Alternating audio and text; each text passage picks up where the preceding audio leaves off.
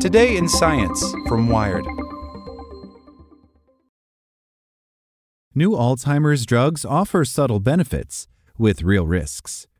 Antibody treatments clear amyloid protein from patients' brains, slowing the progression of their disease, but potentially inducing deadly swelling.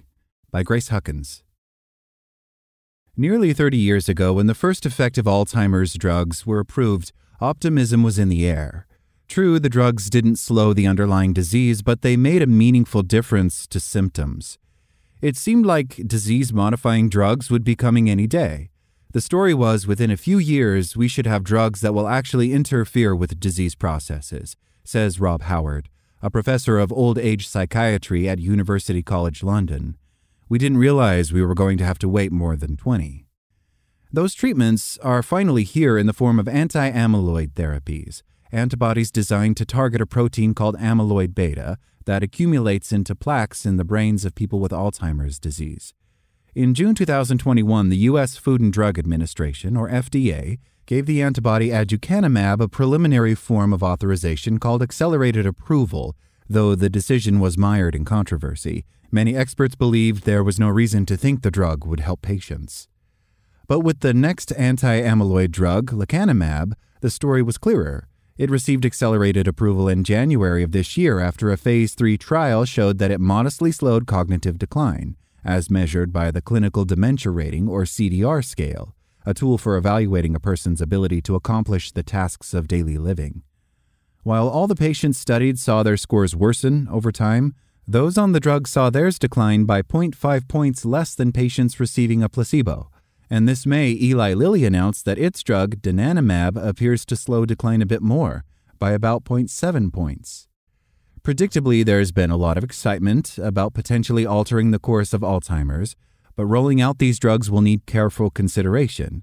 The 0.5 and 0.7 point differences on the CDR are averages, so the real impact may vary substantially between patients, and a half-point difference might be too small to be meaningful. At the same time, the risks are substantial. Several patients may have died as a result of taking these drugs. Whether or not a drug with such modest benefits and weighty risks is worth it depends partly on how much one values a life lived with Alzheimer's disease. On the CDR, 0.5 points is the difference between slight and moderate impairment in a single area, like memory or community relationships. Those changes could be almost unobservable to an outsider. In one study of people with Alzheimer's, doctors reliably saw a difference in patients only when their CDR score changed by 1 point or more. Patients, though, might notice things that escape doctors. Julio Rojas, an associate professor of neurology at the University of California, San Francisco, says that half a point of slowing could let someone drive independently for several additional months. That's meaningful, he says. The drug makers, however, seem to have realized how unimpressive the CDR numbers sound. Eli Lilly's press release doesn't explicitly mention a 0.7 point benefit. Instead, the company reports that donanemab slows cognitive decline by about 35% versus placebo. That 35% could mean anything out of context. If the patients on placebo had become radically sicker over the course of the study, which they didn't, a 35% slowing could have enormous consequences. Left unquestioned, the number can suggest a bigger effect than what actually occurred. Framing the effects as a percentage also subtly suggests that patients who took the drug could still be doing 35% better than their peers years later, says Howard. But there's little reason to think that should be the case. Within 18 months, both lecanemab and donanemab wipe most patients' brains clear of excess amyloid beta, so taking the drugs for longer may not provide any additional benefit. And though the data is limited, there's some preliminary evidence that patients don't see any additional slowing of their cognitive decline after finishing their course of lecanemab. Much more research is needed to understand the long-term effects of anti-amyloid drugs, but now that they are poised to obtain full FDA approval, Maria Glamour, a professor of epidemiology and biostatistics at the University of California, San Francisco, says she worries we may not ever have solid data. For the companies, she says there's only downside to interrogating the effects of their drugs further, so they might not do so. It's not just the benefits of these drugs that are uncertain. During the Phase 3 lecanemab and donanemab trials, a total of 6 patients may have died as a result of side effects. Amyloid-targeting antibodies frequently cause the brain to swell and bleed, and though most patients experience no symptoms, a few suffer serious consequences. Those risks weigh heavy on the minds of many clinicians. Lon Schneider, professor of psychiatry and the behavioral sciences at the University of Southern California, says he doesn't think the benefits of anti-amyloid drugs will prove meaningful for most patients, but even so, he wouldn't hesitate to recommend these drugs if they were safe. But the risks give him serious pause. Even if it's 1 in 1,000 deaths, as with lecanemab, that's 100 deaths out of 100,000 people treated over the course of a year, he says. Rojas, who has administered both drugs to patients in the clinical trials, is more sanguine about their safety.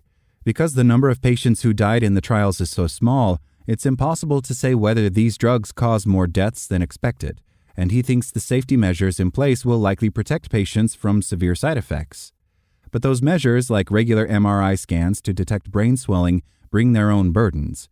In the lecanemab trial, patients received an MRI every few months. Paired with biweekly infusions of the drug, that's a substantial time cost for both patients and their families. For those who have to pay out of pocket for some or all of their health care, those appointments and tests may be unaffordable. For patients who live near a major medical center and sit on comfortable nest eggs, those burdens might be manageable. But poor patients, rural patients, and those without family or social support might not be able to try the drugs, even if they want to. Others might not be eligible. In the U.S., Black and Hispanic patients are less likely to be diagnosed with Alzheimer's in the early stage of the illness, when they would be candidates for the anti-amyloid therapies. If the drugs don't have net benefits for patients, these disparities in access might not matter much in the long run.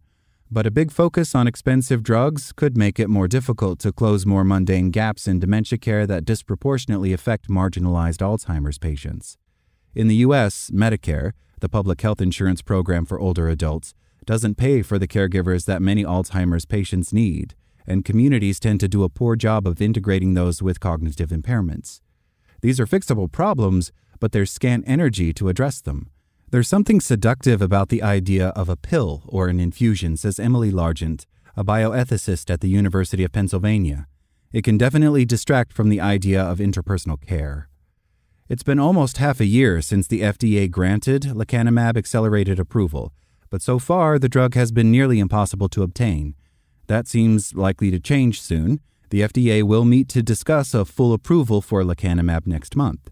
Approval is still pending in Europe, and in the UK, it will also have to pass a cost-benefit test to be offered by the National Health Service. Despite the risks and the difficulties involved in care, doctors do plan to offer lecanemab and later donanemab to patients who want them. We're not in the business of bashing hope, Schneider says.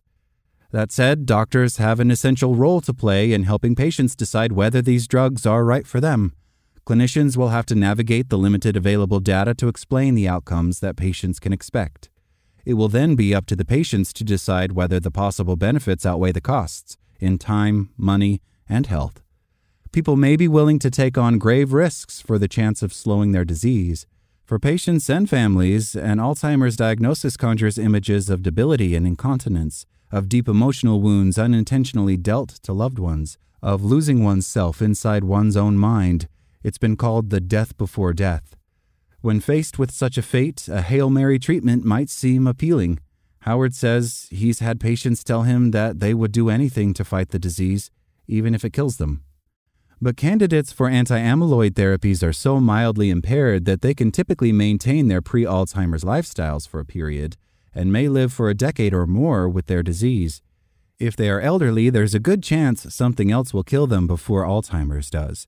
The idea that a life with Alzheimer's is of so little value as to make any treatment worthwhile may be widespread, but it erases the rich lives that people with memory impairment lead.